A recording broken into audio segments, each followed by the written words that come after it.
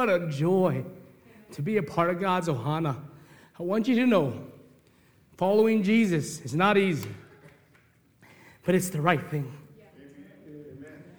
We may never see my father again after this because of his health, and we may. But the reality is, Jesus is good. And he is worth it. He is worth it. And I want you to know that he is worth it. As a kahu that has dealt with a lot of suffering this past 4 years, with just dealing with people, Jesus is worth it. I'm going to have to say something funny just to change the mood right now.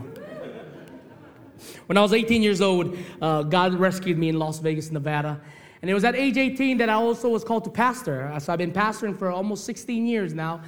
And one of the first things that the church told me to do was start a youth event at a park in Las Vegas where skaters were a lot of. And then me and this youth group that I led, these leaders, went to this park and we did our first movie night with skateboarders and local Vegas kids and teenagers. And I had about 60 kids in attendance. We popped up the big 20 by 20 screen. We had a movie night. We were going to show the movie Extreme Days. If you've never seen that movie, Google it. It's one of the funniest movies in the world. It has a gospel presentation in it. And while we were about to give out the popcorn and the food, was going to have this movie time, we heard this sound. Woo, woo, woo. All the Maka'is came on the grass, right? They came on in their uniform, and I was still kolohe a little bit, I was still a kind of what people would call a punk still. So whenever I say authority, it wasn't me running away, but I step up to authority, right? That's the way I grew up. That's the way I wired. And so the cops come out, and then after he said, "Excuse me, sir," and I still speaking pidgin at the time. I said, "What's up, bro?" In my attitude at a Christian event, in that attitude. Can I get a witness, right? And all that. And so I said, "Well, sir, do you have a permit to show this film?" I said, "No, why? What's the problem, bro?" They just acting cocky and arrogant. And I said, "There's no problem, but if you want a problem, you can come with me." And then after my leader came up to me, an older man, and he always helped me. And then they said, "What's going on? What's the dealio?" That's what he said. That's how people talk in the mainland, right? And then they said, "Well, you guys don't have a permit. You guys can't have this event here." And so the older man said, "Come on, we're just helping out the community and doing good things for them and all that." And then what happens is that our cars were on the field too at the same time. And so he looked at our vehicles and he said, "Whose vehicles are these?" And said, "Oh, it's ours." And then the cop was like, "Hey, you guys have a permit to have vehicles on the field?" And they have to say, "No, we don't. I said, "Well, if you don't move it in the next 10 seconds, I'm going to arrest you two and shut it down." So we immediately learned our lesson and we got off the field. All right? In life, we have life lessons, right? I remember my dad telling me, "Don't eat that berry off that bush." All right?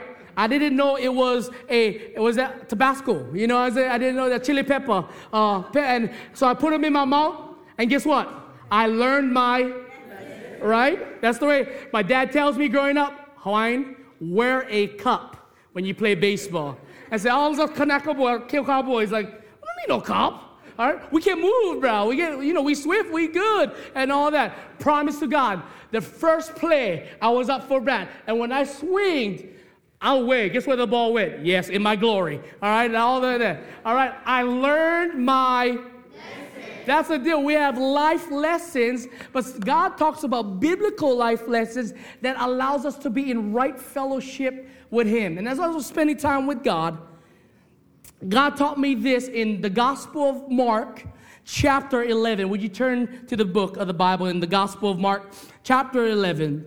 If you don't have your Bible, we have it on the screen. But would you stand with me in the reading of God's Word? In reverence, in honor to God. The words go like this. John Mark writes these words, and he says this. On the following day, when they came from Bethany, this is Jesus and his disciples, Jesus was what? Hungry. Say that word again. Hungry. And seeing in the distance a fig tree in leaf, he went to see if he could find anything on it. When he came to it, he found nothing but what? Leaves. For it was not the season for what? And he said to it, may no one ever eat fruit from you again. And his disciples what? Heard it. Drop down to verse 20. As they passed by in the morning, they saw the fig tree withered away to its roots. And Peter remembered and said to Jesus, Rabbi, look, the fig tree that you cursed has what? Withered. And Jesus answered them, say those 3 words with me, faith in God. Truly I say to you, meaning listen up, whoever says to this mountain, be taken up and thrown into the sea, and does not doubt in his heart, but believes that what he says will come to pass, it will be done for him. Therefore, meaning everything we just read, therefore, I tell you, whatever you ask in prayer, believe that you have what? Received it, and it will be yours. And whenever you stand praying, forgive. Say that word with me. Forgive. Say it again. Forgive. If you have anything against anyone, so that your Father also who is where? In heaven, may what? Forgive you your trespasses. God, we need you. We need to hear from you continually. Convict our hearts for the things above. And God, we pray that this birthday celebration is not about Ohana Church, but it's about King Jesus. Thank you, God, for your mana'o today. In Jesus' name we pray. And God's Ohana says, amen. Amen. I want to give you 7 lessons we learn from our text today. 7 simple lessons, and then we'll be pal, and then we can go beach. Amen? Ho mau kau kau. It says this, number 1, here's 7 lessons we can learn about the fig tree. Number 1, the fig tree represents life. I want you to see in our text in verses 12 and 13, Jesus was hungry. The fig tree represents life because of what Jesus saw on the tree. Jesus was looking for what? Fruit. And what we know about this fruit is that the fruit looks exactly like its leaves. And what we know about food is that we what? We need food. Some of us less, right? But we need food. Food allows us to live. Food gives life. Food allows us to breathe. And that's what the tree represents. Number 2, the tree represents death. Say that with me. Death. Look at verse 14. Verse 14 says this, that Jesus, when he came up to the tree, he cursed the tree, and he said, may no one ever what? Eat fruit from you again. But then you look in verse 20, and Peter confirms the death 2 days later. All right, and you may ask this, why would Jesus kill the same tree after he was seeking to what? Eat from it. Why would the Savior of the world in one way say, I'm hungry, I'm going to get some grinds from this tree, but then when he gets up to it, the bug will curse the tree. And the tree withers 2 days later, and then the disciples hears it, and when they came back 2 days later, passing by the tree, they see the tree is dead because of what Jesus said. There's a lot of power to that right now. When God says something, something happens. So how do we answer this? In order to understand these 2 different comparisons, we need to compare it one way by reading the middle part of the passage. When we're understanding Scripture, let Scripture always what? Interpret Scripture. And so let's read verses 15 to 19 to understand the curse.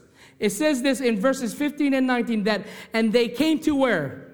Jerusalem from Bethany. And he entered the temple and began to drive out those who what? Sold and those who bought in the what? Temple. And he overturned the tables of the money changers and the seats of those who sold what? Pigeons. He would not allow anyone to carry anything through the temple. And he was teaching them and saying to them, here's Jesus speaking, is it not written that my house shall be called a house of what? Prayer for what?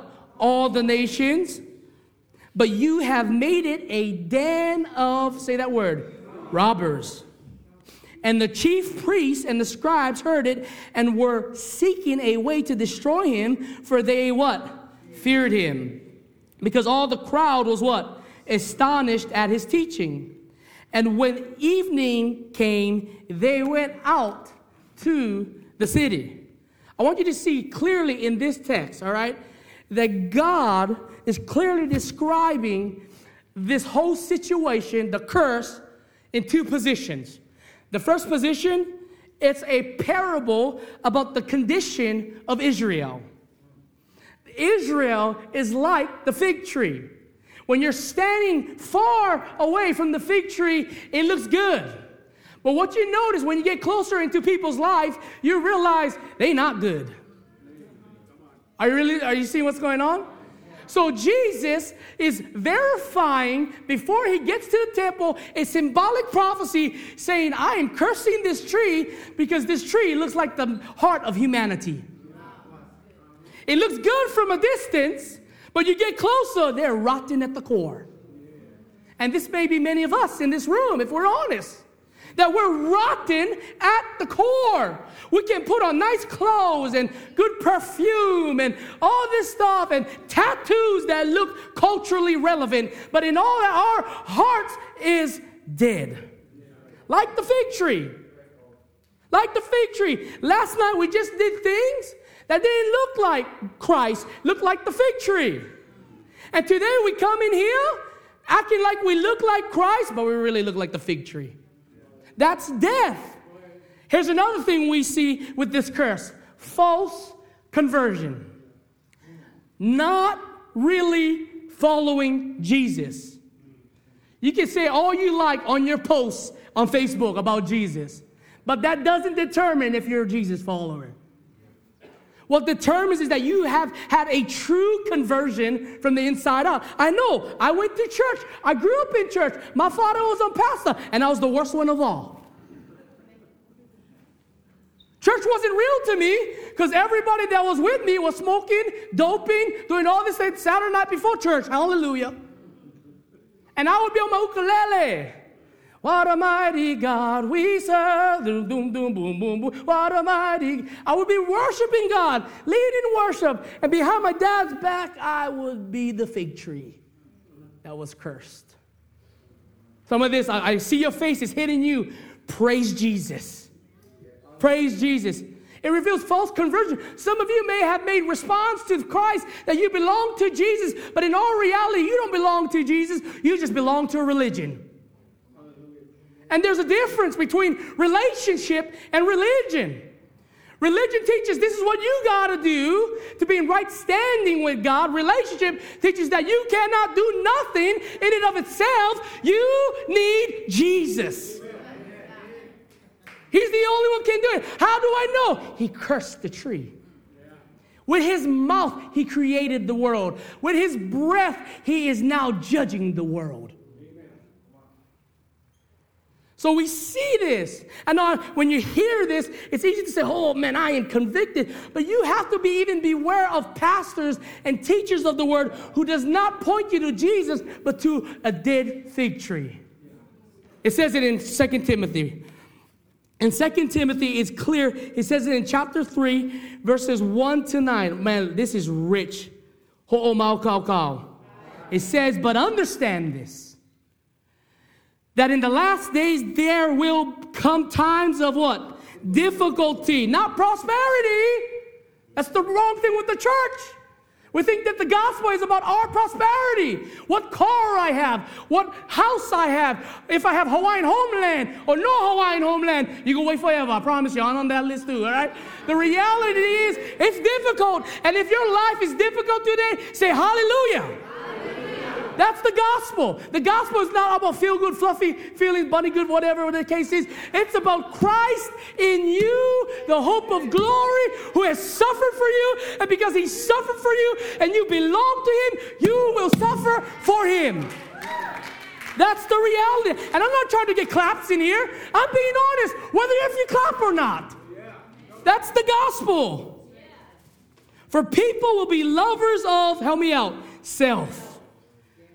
As a football coach, I see this every time at the weight room. Everybody like go to the dumbbell section. Why? Because I get the mirror over there. All the fat line men like see how big their shoulders are. But if you put the mirror over here, by the Kele Kele area, they need more core workout rather than upper body strength. Hallelujah. You don't need more feel-good messages in church. You need core messages. Come on. You need core messages. You don't need messages where preachers make you feel good about yourself. That is sin. You need messages that cut your heart. Like right now, I know I'm funny and all that, but you should be broken about your sin in your life.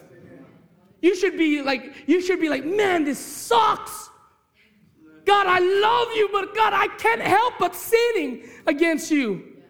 God, it hurts, God. I need you to do what only you can do. Curse this life out of me, Jesus. Curse it. I need it. I need it. I don't need it from Zeke. Because if I only come once a week on Sunday, what about Monday through Saturday? I need you, Jesus. Get out of the mirror. Actually, move the mirror down. He says, for people will be lovers of self, lovers of money, proud, arrogant, abusive, disobedient in their parents, ungrateful, unholy,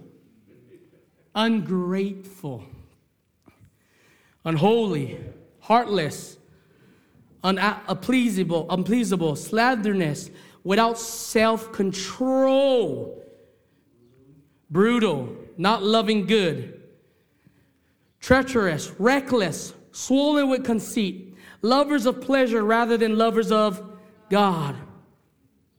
Having appearance, here you go, you ready for the fig tree analogy? Having the appearance of what? Godliness, but what? Denying its power. You see this? You ready? Avoid such people. Well, that's harsh. That's not unconditional love. Listen to me. We got to get away from this terminology and mindset thinking that, oh, let's just get along. That don't work. There is a heaven. There is a hell. There is Jesus. There is Satan. There is good. There is evil. Oh, let's just get along is a pit from hell. That's a lie. Avoid such people. For among them are those who creep into your household and capture weak women. They're burdened with sin and led astray by various passions, always learning and never able to arrive at the knowledge of the truth. Just as James and Jambres opposed Moses, so these men also oppose the truth. Men corrupted in mind and disqualified regarding the faith, but they will not get, help me out, very far. For their folly will be plain to all, as was that of those two men. That should hit you at your core today.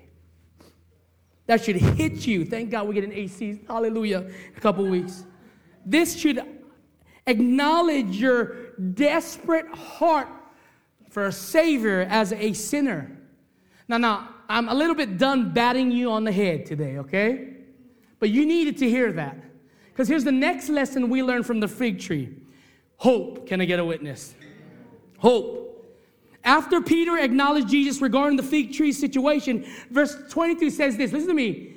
Jesus answered Peter. Oh, you guys never hear. Only one of you heard it. This is the answer to hope. Jesus answered y'all. You still didn't get it. Jesus, in his holiness, in his righteousness, responded to you, filthy sinner. Was that more clear now? Like he speaks to sinners. He speaks to dirty, filthy sinners. And the gospel is not true if all it is Jesus loving you. The gospel is completely true when you realize you have sinned against a holy God and you need Him. You need Him. Look at this. It's one thing to get an answer from somebody, but to even get an answer from the King of Kings and the Lord of Lords is hope alone. Can I get a witness?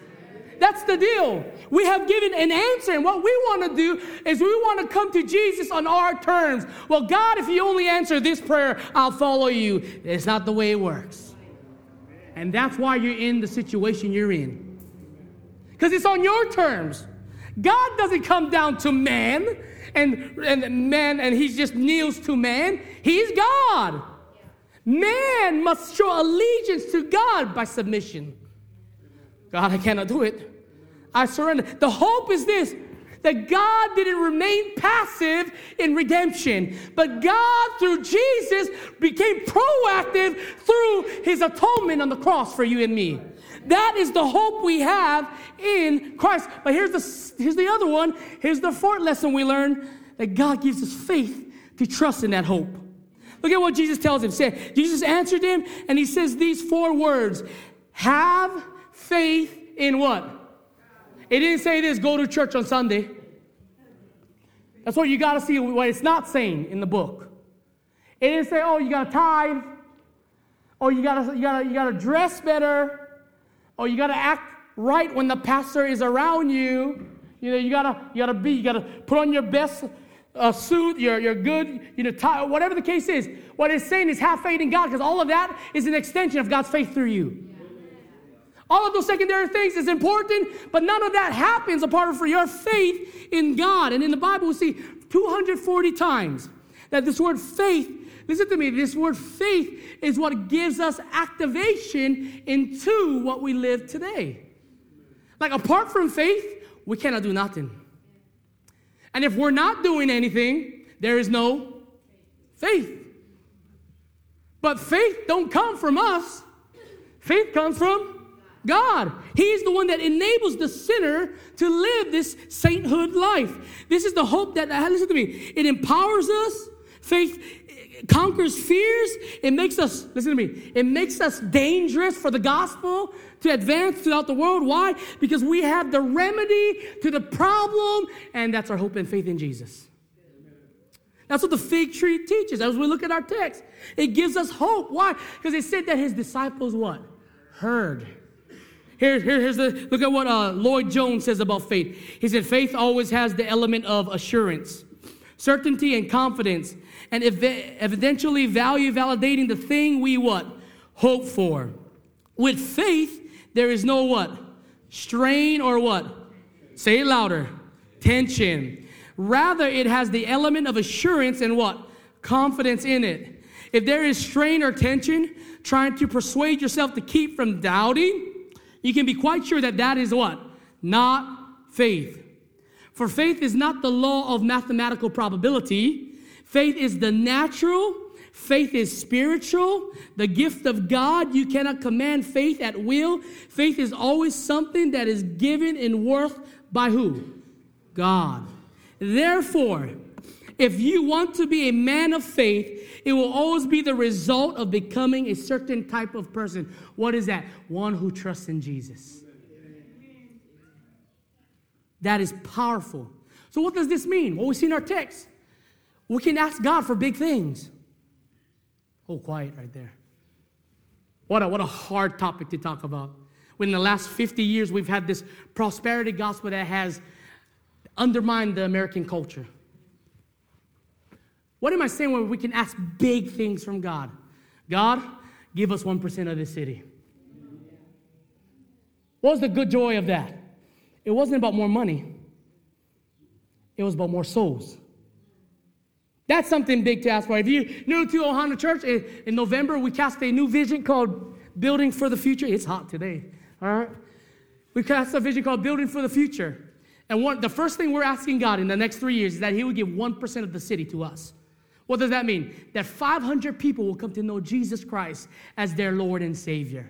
Now, we're not saying that they will all come to our church, but we are saying that this fellowship right here will stop being just a mediocre Christian. But they will actually live what they believe. They will walk in what they're saying. You know, their heart, their walk will reveal their heart. Why? Because they've experienced Christ and they can ask Christ for big things. Look at what verse 23 says. It says, truly I say to you, whoever says to the mountain, be taken up and thrown into the sea, and does not doubt in his heart, but believes that what he says will come to pass, it will be done for him. Therefore, I tell you, whatever you ask in prayer, believe that you have what? Received it, and it will be yours. It's not saying that all the time we're going to be moving mountains. It is symbolic for saying those big mountain issues that are in your life, God will remove or cast away. Because why? God is faithful to remain his name forever. It's not about your name. It's about God's name. Why do you think the Bible still exists today? Because the Bible is about God and not you. You will be forgetting about it in 3 generations. Known fact. That's a known fact. Scientists says we all will be forgetting about in the next 3 generations. But this will continue. How do we know it? Historically, it's been proven. Not just theologically that we believe by faith that it's, but historically. Secular philosophers have seen this who doubted in Jesus. Some of them even saw Jesus and still doubted Jesus and wrote about his goodness. Like Josephus in the New Testament church of AD. We see that. So we see a couple things. After hope, after faith, here's the next thing for the fig tree. Prayer. The fig tree represents prayer. Our desperate need for Christ. Prayer is much more than trying to get stuff from God. Can I get a witness? But rather being in sync with the heart of God. That's what prayer is about. Because prayer in syncs with God's heart in this one way. You ready? Number 6 lesson. Forgiveness. When Jesus was on the cross, listen to me. When Jesus was on the cross, he said, Lord, Father, what? Forgive them for what? For they know not what they do. Could you imagine the way we would respond to circumstances now? There was a discrimination act that went against my family this past week. And I believe it's because we were Hawaiian. We rented a condo, and we were at a pool area, and majority of the people there and owners there and people that stay there were Howleys. And we were there, and our children and myself was confronted by not abiding by the pool rules because we were too loud. And so I apologized because it was true, and I owned that. And the uncle was a sweet guy, but then I'd have my wife take all the children back up to their room and just relax, and they had to take their afternoon nap. And then after that, my friend and I were there. We just talked for an hour, just the gospel about what God is doing in our lives. We're under the pavilion. Then it had 3-4 other Howley families that came down that did the exact same thing. And I watched the time. An hour went by, and nobody came to reprimand those 4 families.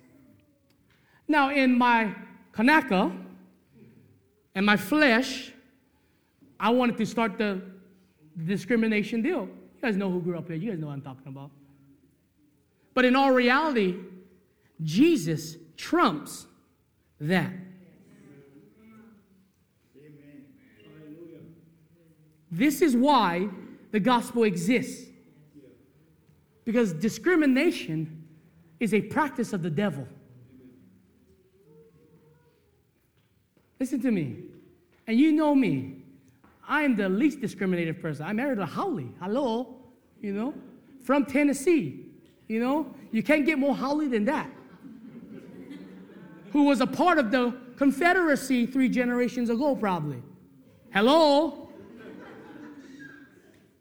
If there's anybody that understands discrimination, it will be my family on both sides. But forgiveness goes a long way. The fig tree represents us. For he says this, and whenever you stand and pray, you may say, how do you pray? It tells you right there in the book, forgive. How do I pray? Forgive.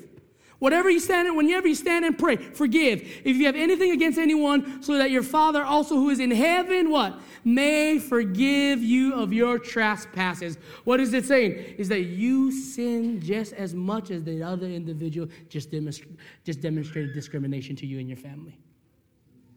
And the balance is Jesus. Listen to me.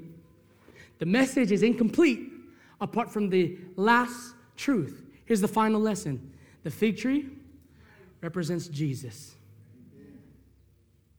The fig tree represents Jesus. Specifically, our desperate need for Jesus. The fig tree could only live as long as Jesus said it could live. It was living. It had leaves on it. It was about to bear fruit in the next couple weeks or months. But then Jesus, with his breath, cursed it, and the tree died. That will give you a better perspective of eternity for mankind. Listen to me. Look at what Jesus said. Jesus said these strong words, and will be powerful. May no one eat fruit from you ever again. I was like, what does that really mean? I know Mark is about parables, stories with illustrations, but what does this mean? Well, I have to ask some questions to myself to answer some of that theologically and in the Spirit of God in my study time. And I want to ask a couple questions to you, and you answer it. Let me ask you this.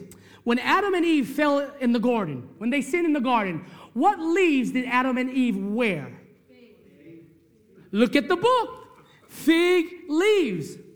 When Adam and Eve was in the garden, who do you think was on the tree opposing them and lying to them? Say it louder. So when Jesus said these words to the tree, who do you think Jesus is literally talking to? Oh my goodness, you guys.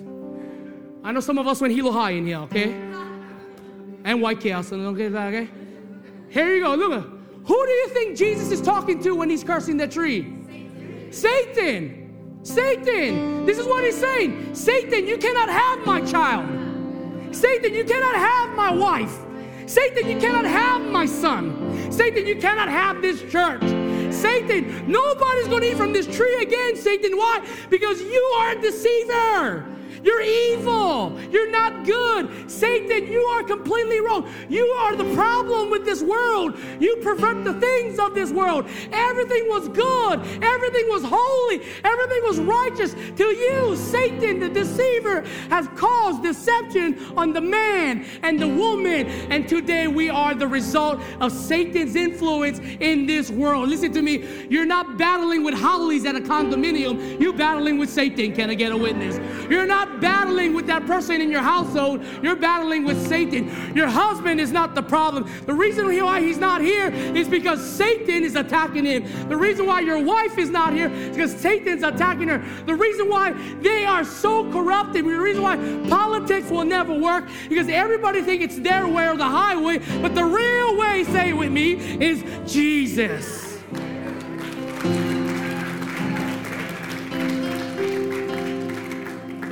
And if you don't get that, my heart breaks for you. Because as much as there's those who will repent of their sins today, truly repent, not be remorseful, two different things, truly repent, there are 3 times, 4 times more in this room that will reject Jesus. Matthew 7. Why? Because following Jesus is not easy. But let me tell you what this does for us, understanding these lessons. You know what it says to us? Christ wins. Jesus wins. And if Jesus wins, guess what? We win. Look at what Revelation says about this. So powerful. Revelation says this. And when the 1,000 years are ended, Satan will be released from his what? Prison. And will come out to deceive the nations that are at the 4 corners of the earth, Gog and Magog, to gather them for battle. Their numbers is like the sand of the sea. Whoa. And they marched up over the broad plain of the earth and surrounded the camp of the saints and beloved city. But fire came down from heaven and what? consumed them. And the devil who had deceived them was thrown into the what? Lake of fire. And sulfur where the beast and the false prophets were, and they will be tormented day and night forever and ever and ever and ever. What is happening? There's going to be a big stadium filled with saints. And on the field, it's going to be, you can't even count it because it's like sand grain, right? There's going to be evil people on the field. And on the field, there's going to be one person against all those thousands of millions and billions and trillions of evil people. Jesus. And Jesus, with fire from heaven, will destroy Satan and his legions forever. And then when the game is over, the MVP of all eternity will not be, listen to me, will not be Toa, Tangavailoa, but it will be Jesus Christ, the risen King. He is the most valuable player. Do you know the MVP? Do you know the only MVP? Do you know the GOAT, the greatest of all time? Do you know Jesus? If you don't, you can know him today. The fig tree teaches us that Jesus wins.